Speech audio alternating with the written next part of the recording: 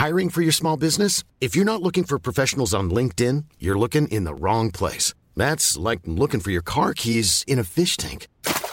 LinkedIn helps you hire professionals you can't find anywhere else, even those who aren't actively searching for a new job but might be open to the perfect role. In a given month, over 70% of LinkedIn users don't even visit other leading job sites. So start looking in the right place. With LinkedIn, you can hire professionals like a professional. Post your free job on linkedin.com/people today. There's never been a faster or easier way to start your weight loss journey than with PlushCare. PlushCare accepts most insurance plans and gives you online access to board-certified physicians who can prescribe FDA-approved weight loss medications like Wegovy and Zepbound for those who qualify. Take charge of your health and speak with a board-certified physician about a weight loss plan that's right for you. Get started today at plushcare.com/weight loss. That's plushcare.com/weight loss. plushcare.com/weight loss.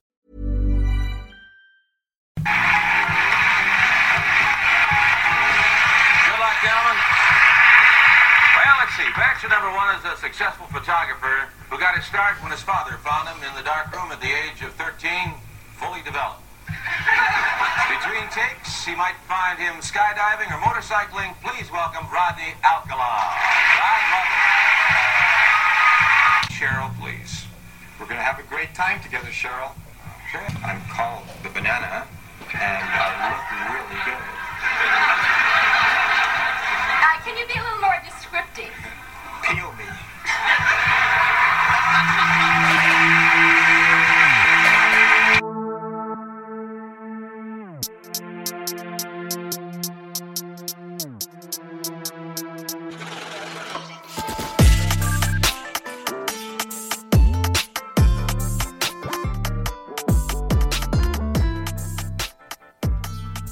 Hello and welcome to this Patreon episode of Blue Murder Club.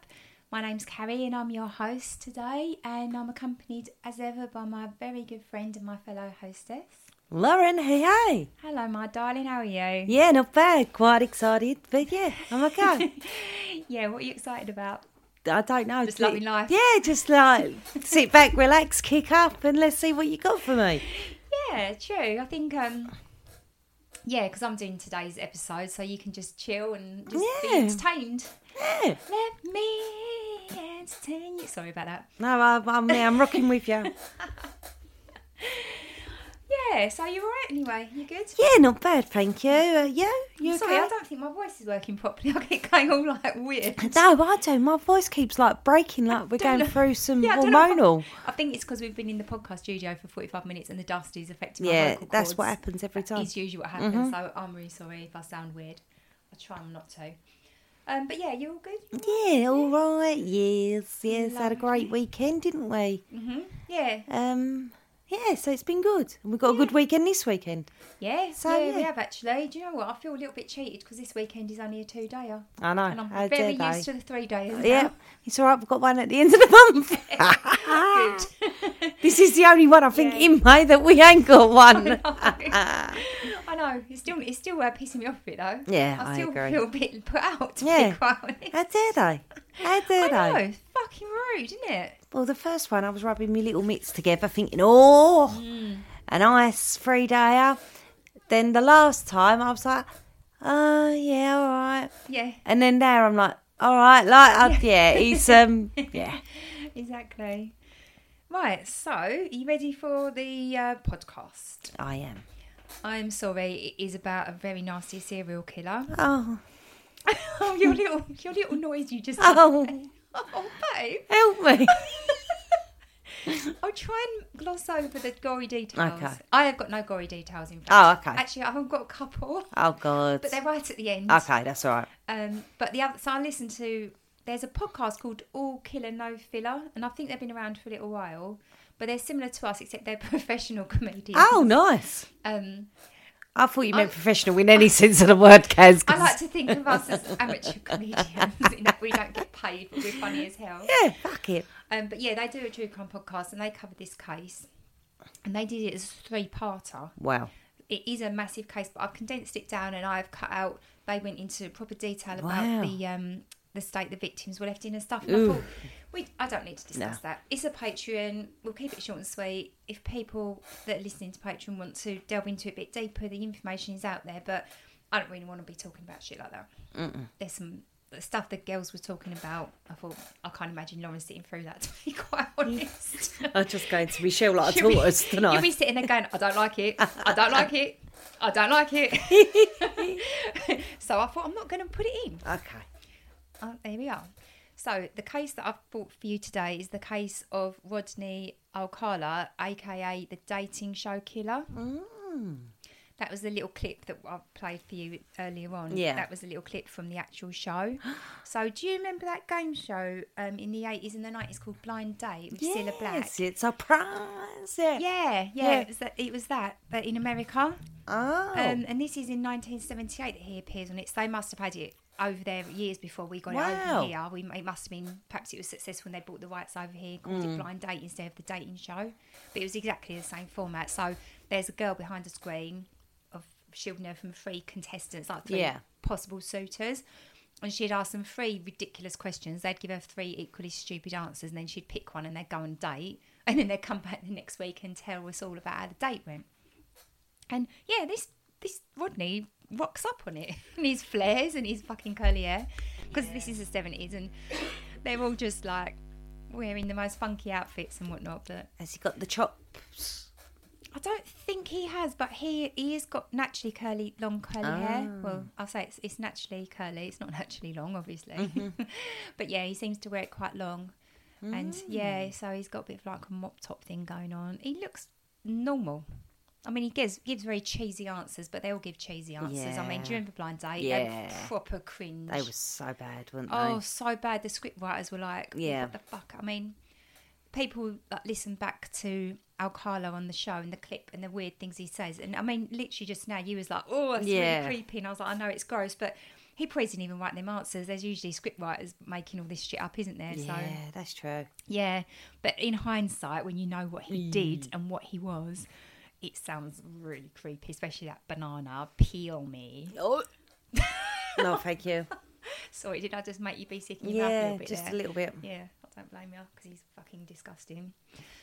Right, so Rodney Alcala was born Rodrigo Jacques Alcala Bourgois in San Antonio, Texas, on August the 23rd, 1943.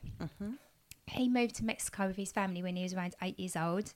I think his father moved the whole family down there, and then his father abandoned them while they were in Mexico. So Alcala and his siblings and mother, so Rodney's mum, and took him and the kids, the rest of the kids, they relocated to Los Angeles.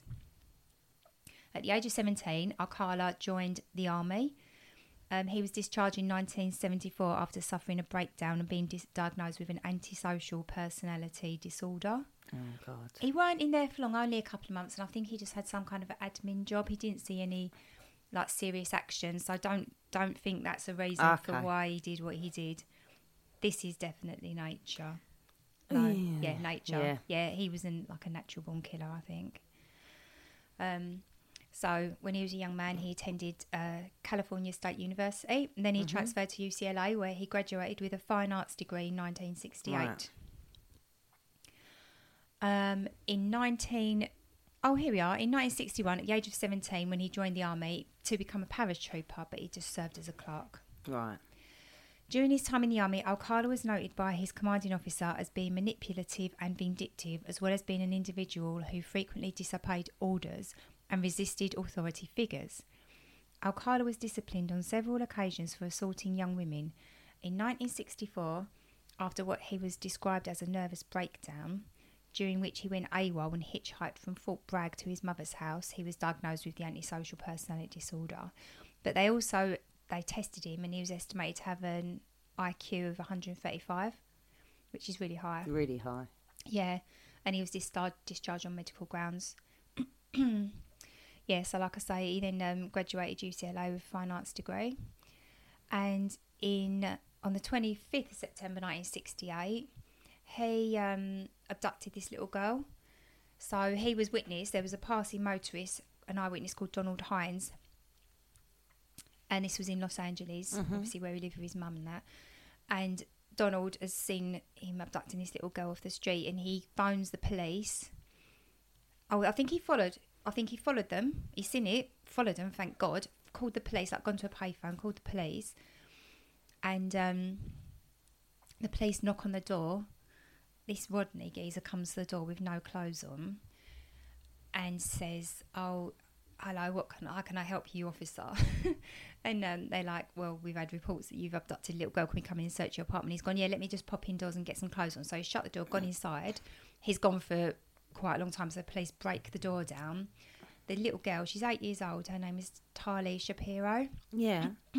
He's like molested her. Oh no. Like badly. And he beat her with an iron bar. Oh God. And so she was still alive, but she'd been beaten with a steel bar, and he had fled. So that's why he didn't come back. He'd chucked his clothes on and scarpered. Poor little Talia, she was in a coma for 32 days. And then she spent months and months and months in recovery. He'd abducted her on her way to school, and he pulled up and asked her if she needed a ride. And then he told her, she said no, and then he said that he knew her parents, so she got in his car. But luckily, Tali, she don't remember anything. She just remembers getting in his car, and she remembers absolutely nothing else. Oh. Thank goodness for that. She had complete amnesia because she was in a coma for so long, she just lost her memory. So at least she doesn't have the memory of what he did to her, which is a small blessing, but a little bit of one, and she did survive. Tali's parents relocated the whole family to Puerto Vallarta in Mexico. So to evade the resulting arrest warrant for the kidnapping and the rape of Shapiro, Alcala left the state, and he moved to New York City, and he enrolled in NYU Film School, and he changed his name to the name John Berger.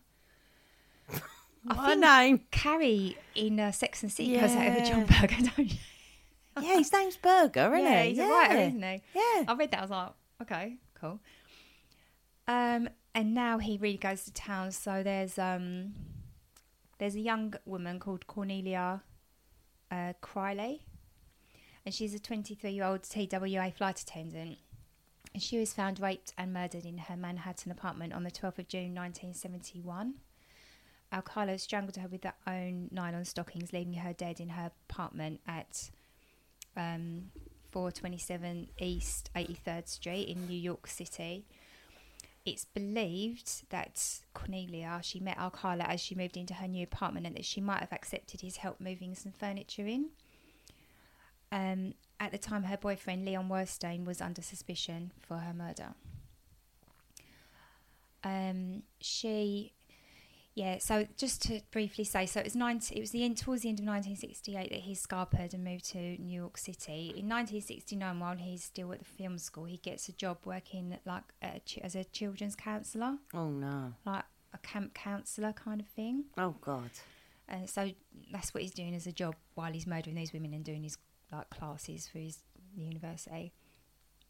So he obtained a counselling job at a New Hampshire arts camp for children using the alias John Berger. During this time, Alcala began to work for the Blue Cross Blue Shield Association, and at the office he worked with another serial killer called Richard Cottingham. Have you heard of him? No, I don't think I have. I'd never heard of him either, but I looked him up, and he's an American serial killer, and his nickname was the New York Ripper, the Torso Killer, or the Times Square Killer, and he was active between 1967 and 1980. Wow. And he had 18 plus victims. So at least 18 victims he had. Wow, we'll have to cover him. Yeah, that's what I thought. I thought, well, that's one that I'd heard of, but he's really famous when you look him up. Wow. It's just his name isn't, but he was up there with, a lot of them were active, weren't they, during that period of time? Yeah. But neither man claimed to have been aware of the other, and there's no evidence they were familiar with each other prior to their respective arrests. So I'm guessing that, this Richard Cotton was also arrested. That's madness, isn't it? Yeah, crazy. They're both working for the same place at the same time. Oh, they were killing in the same area. That's weird as fuck, isn't it? Yeah. Eesh. So the FBI added Alcala to its list of the 10 most wanted fugitives in early 1971. A few months later, 2 children that were attending the arts camp where Alcala worked noticed his photo on an FBI poster at the post office. So obviously they've pointed it out. Police have been called. Alcala was arrested and he was extradited to California for the rape and kidnapping and attempted murder of Tali Shapiro. Mm-hmm. By then, Tali's parents had relocated the entire family to Mexico and they refused to allow her to testify at Alcala's trial. Oh, no. Since the authorities were unwilling to charge him with rape and attempted murder without their primary witness, Alcala was convicted of child molestation and sentenced to 3 years. He only served 34 months due to the leniency of the times whereby the emphasis is on rehabilitation over victim safety. So during this point in time, apparently, there was a lot of focus on just rehabilitation and not really a lot else, not really trying to keep people safe. Yeah. Jesus Christ. So they let him out after a very short period of time. So he was paroled in 1974 after 17 months. So less than 2 months after his release, he was rearrested for assaulting a 13-year-old girl identified in court just as Julie J, who'd accepted what she thought would be a ride to school. And this was in Huntington Beach. He kidnapped her and dragged her to the cliffs and forced her to smoke marijuana. He was convicted of forcing marijuana on a minor and violating parole. So, yeah, he was sentenced to 17 months for his parole violation, but he was again paroled again in 1976. So it's like he's come out and immediately he's gone and done that. Offended again. So there's no rehabilitation. No, the underage I've girl. never heard that charge before. Forcing a minor. Yeah, forcing a minor to smoke marijuana. Yeah, I've never heard that charge before. I know. It's weird, isn't it? Yeah. Perhaps it's like getting like drinking as well, like alcohol, like intoxicating an underage person or something. Do you think that's all they could charge him with? Yeah, I think so. Yeah. Violating parole. Yeah. Retired LAPD detective Steve Hodel, who investigated the rape case, told LA Weekly he thought society would be safe from Alcala. He said, "My impression was that it was his first sex crime and we got him early, and society is relatively safe now. I had no idea in 2 years he would be out and continue his reign of terror and horror. I expected he was put away and society was safe. It's such a tragedy that so much more came after that." For some reason, in 1977, he was granted permission by his parole officer to visit relatives in New York. And this was during the Son of Sam period, which was happening in New York.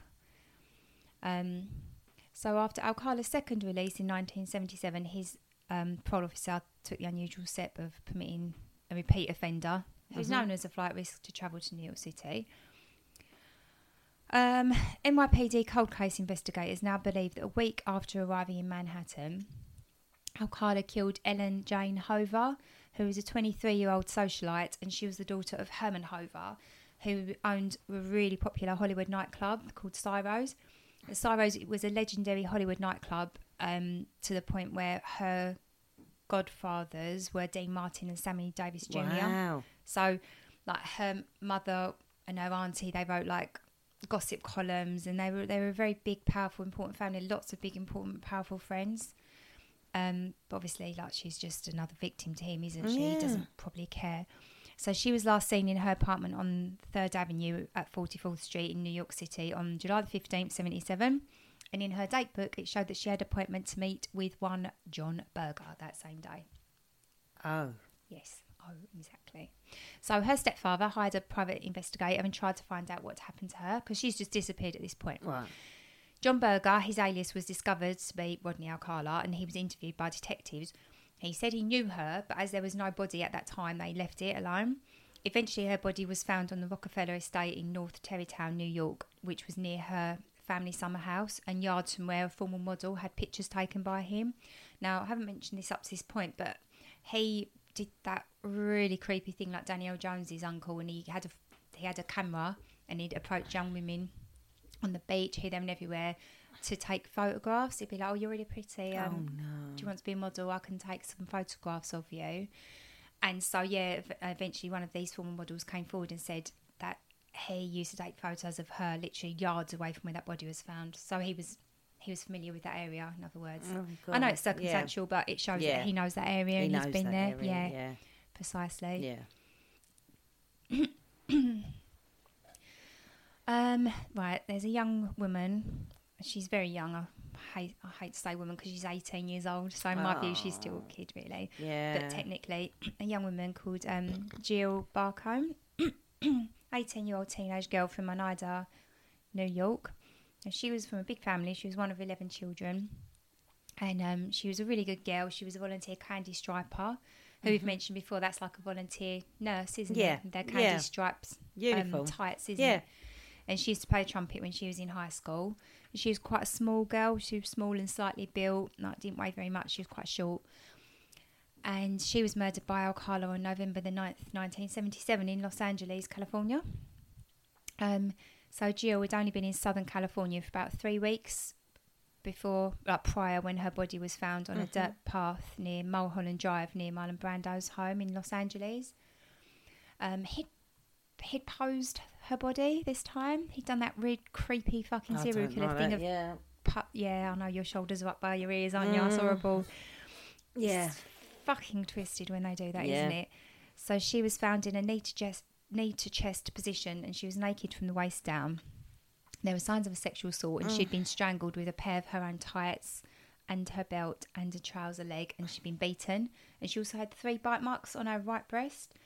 And originally, authorities thought that Jill had been a victim of the Hillside Strangler because he was active at that point. However, her case was ultimately decided by authorities to have been unrelated after the arrests of the perpetrators. The Hillside Strangler was actually 2 men. Eventually, once it's invented, DNA matches her as one of Rodney Alcala's victims. This is what he used to do, though. He liked to strangle them with his bare hands, first of all, let them sort of come round, revive a bit, and then he'd get their tights or piece of clothing and strangle them again, and then let them come round. And that's torturous, isn't it, really? Yeah, horrible. Poor Jill. 18 years old. Just want to reach out to her. That's fine, on the 16th of December 1977, 27-year-old Georgia Wickstead, who was a nurse, was discovered dead in her Malibu apartment, Malibu in California. She was last seen when she drove another nurse, her friend Barbara Gale, home from a bar. When she didn't show up for work the next day, Gale and their colleagues reported her missing. So the police arrived at Wickstead's apartment to find signs of forced entry. Again, Wickstead was posed. She was posed naked on her bedroom floor, and she'd been strangled with her tights. She'd been sexually assaulted, and her skull had been bashed in with a nearby hammer, and she'd been mutilated. Again, prosecutors used DNA evidence and a handprint found at the scene to convict Alcala. So we're talking way in the future. Obviously, there's no DNA evidence in 1977. Yeah. But luckily they've kept the evidence on file to compare in the future. June the 24th, 1978, Charlotte Lamb, 31 years old, a legal secretary from Santa Monica in California, was found dead in the laundry room of the apartment complex where she lived in El Segundo. She'd been sexually assaulted, beaten and strangled with her shoelace. And she had been posed as well. She was posed with her hands behind her back. Eventually, DNA at the scene would match to Rodney Alcala, and DNA on a pair of earrings, which were found at his storage locker later on as well, would prove to match Charlotte Lamb's DNA. Thank goodness for DNA and forensics, though. I know. Yeah. It would go on forever, wouldn't it? No one would tie them together. No, exactly, because he never confessed, even though he was in prison for years. He never admitted any of this. So, Rodney Alcala moved back to LA under his own name, instead of John Berger. And in 1978, he worked briefly at the Los Angeles Times as a typesetter. And during this period, he was interviewed by members of the Hillside Strangler Task Force as part of their investigation of known sex offenders. And although Alcala was ruled out as the Hillside Strangler, he was arrested and served a brief sentence for marijuana possession. He was living at his mum's house at this point. Right. So, shortly after he was released, in September 1978, was when he went on the dating game. So, obviously, they didn't screen him. They didn't do a screening process to check whether Bachelor number 1 was a convicted fucking sex offender. So he appeared as Bachelor number 1 on the Dating Game, a TV show that had men and women cheekily interview prospective dates. At the time he was a convicted child molester. Alcala was introduced as a successful photographer who got his start when his father found him in the darkroom at the age of 13, fully developed. Oh.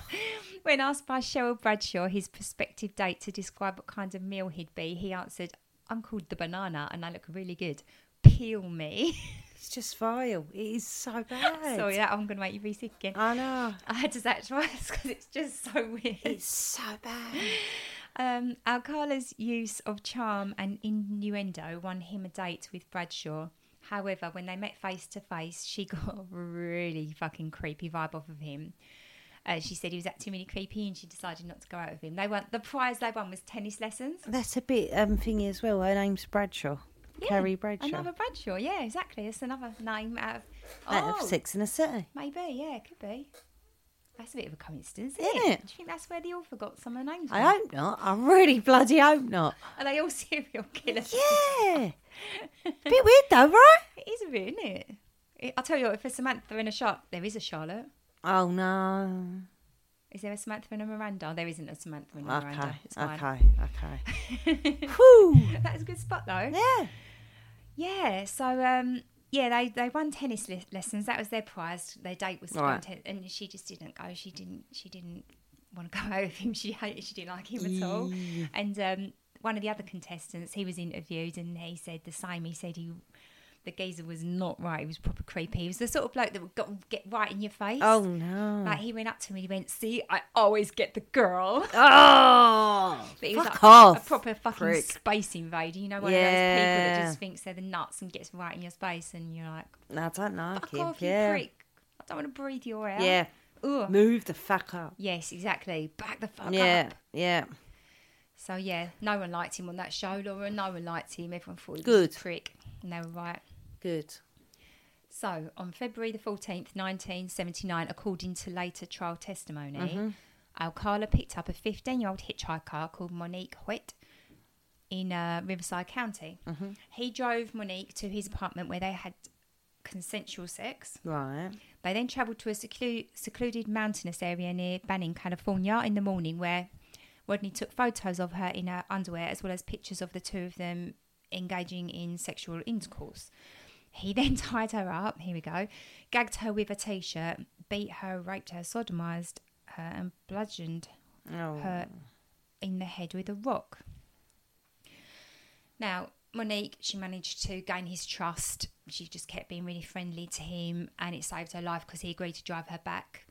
Wow. She escaped when they went to a gas station. She went to like petrol station toilet and she managed to get away and she got to the police and reported him.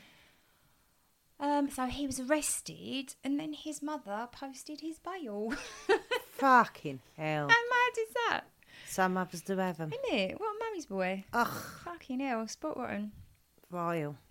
June 13th, 1979, Jill Parento, 21-year-old computer key punch operator. I don't know what that is, but it sounds like a bit of a, I don't know, just typist. Like, typist, office person, I suppose. So she left work early to go to a baseball game. When she didn't make it to work the next morning, police went to her Burbank, California apartment to investigate. They found signs of forced entry. Parento was dead. She was naked on the bathroom floor.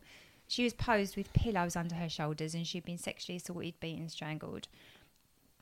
Her killer, he cut himself crawling through the window, and blood evidence would later identify Rodney Alcala as the perpetrator because obviously he's left his blood there, so got his DNA. Parento's friend, Catherine Bryant, testified that she and Jill Parento, had met Alcala at a club several times before. And at the time, her murder was attributed to the Hillside Strangler. So they thought she was one of his victims until DNA with the blood years down the line showed it actually was Rodney Alcala. Maybe that's why the Hillside Strangler is so famous, because a lot of their ones were like... His ones. Yeah, his ones. Yeah. Yeah, and he's sort of kept under the radar really, hasn't he? This is the last one, so don't worry, we're nearly at the end.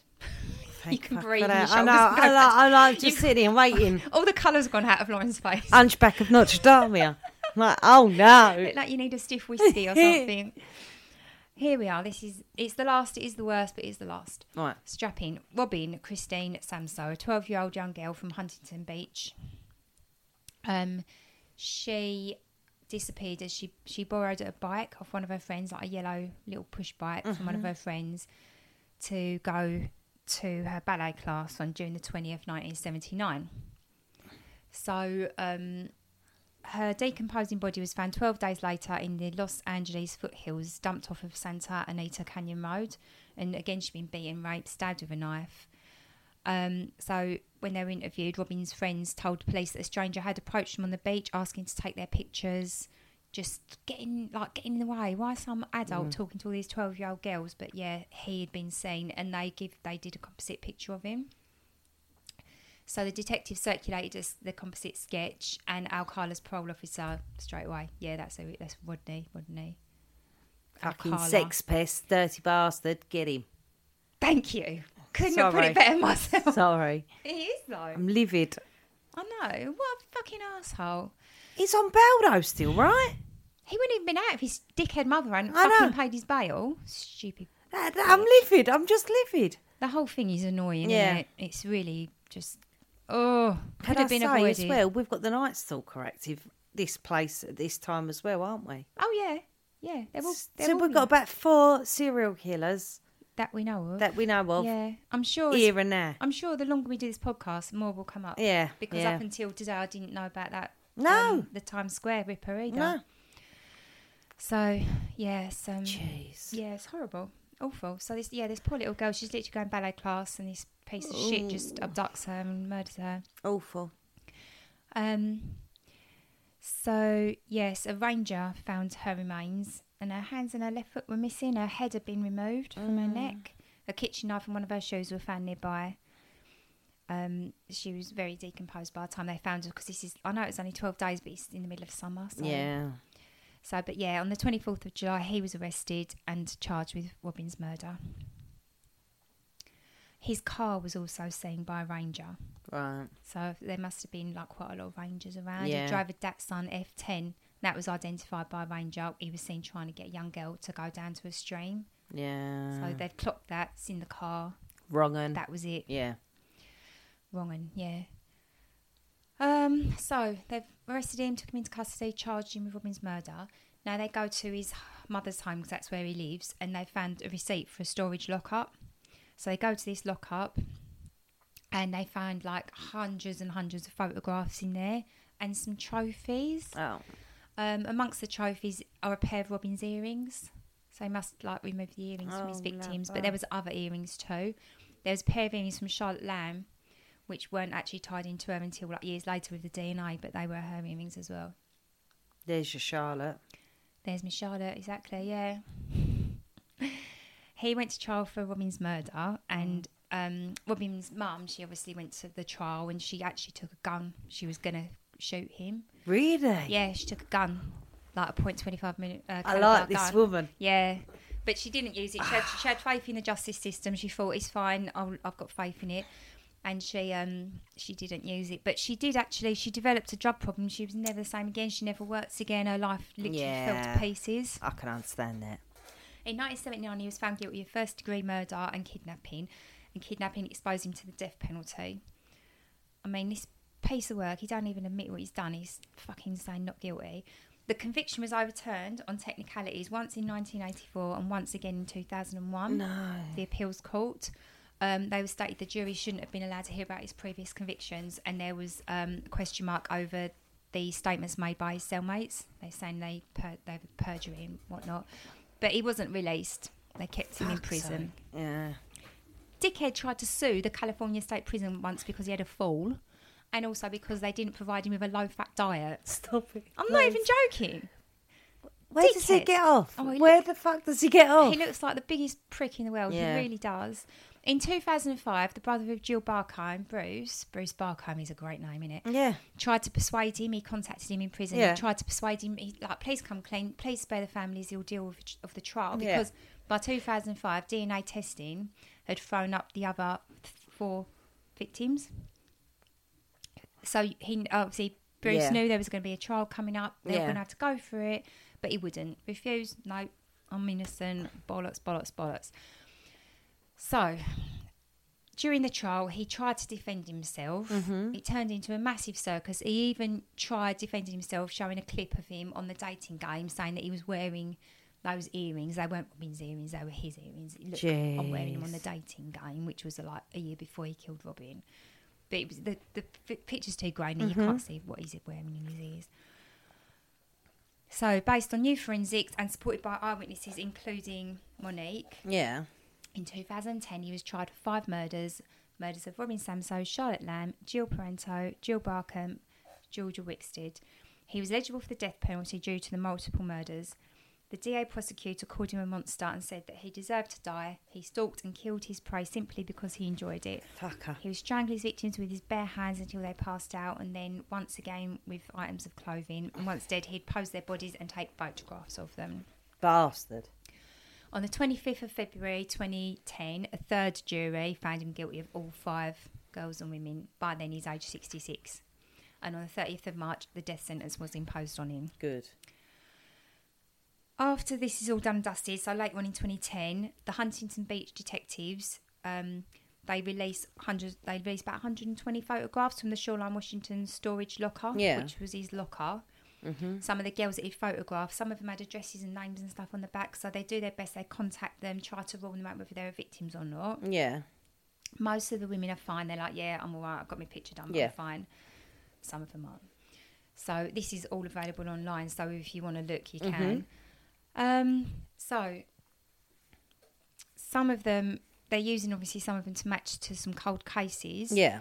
Someone recognised one of the women, and after a DNA match, it was confirmed. This was in 2013. So this is like, 30 or 40 years later. There was a woman called Christine Thornton, aged 28, from Wyoming, who at the time of her death was 6 months pregnant. She disappeared in 1977. Her body turned up in 1982. And a relative recognised her photograph when they released the photos. Yeah. So they've run a DNA match between like her remains that they found in 1982 and her family members, and it was a match, so they found that as well. So that's another woman that he killed, Christine. He was charged with her murder, but by then he was too old and in too poor health to travel. Yeah. That was in 2013. And then he died in prison of natural causes on the 24th of July 2021. Bye, Felicia. Yeah, exactly. Fuck off. Bad man. Yeah. Evil. Pure scum. S.O.B. Yeah. So, yeah. Oh, I like it. S.O.B. Yeah, boy. Yeah. So that is it in a nutshell. Like I say, it's well a done. huge case. We could easily have done this on the main episode. Yeah. No problem at all. But I've sort of done a bit of a whistle stop gap for it. Yeah, I don't like him at all. So, yeah. He's a fucker. Yeah. So, well, I think that brings us to the end of the case. End of the case. And, thank you, Kaz. That was very good. Oh, you're gruesome, welcome. But good. Yeah, cool. Okay, right. Thanks for listening. Thank you. See you next time. See Take you. care. Bye. Bye-bye.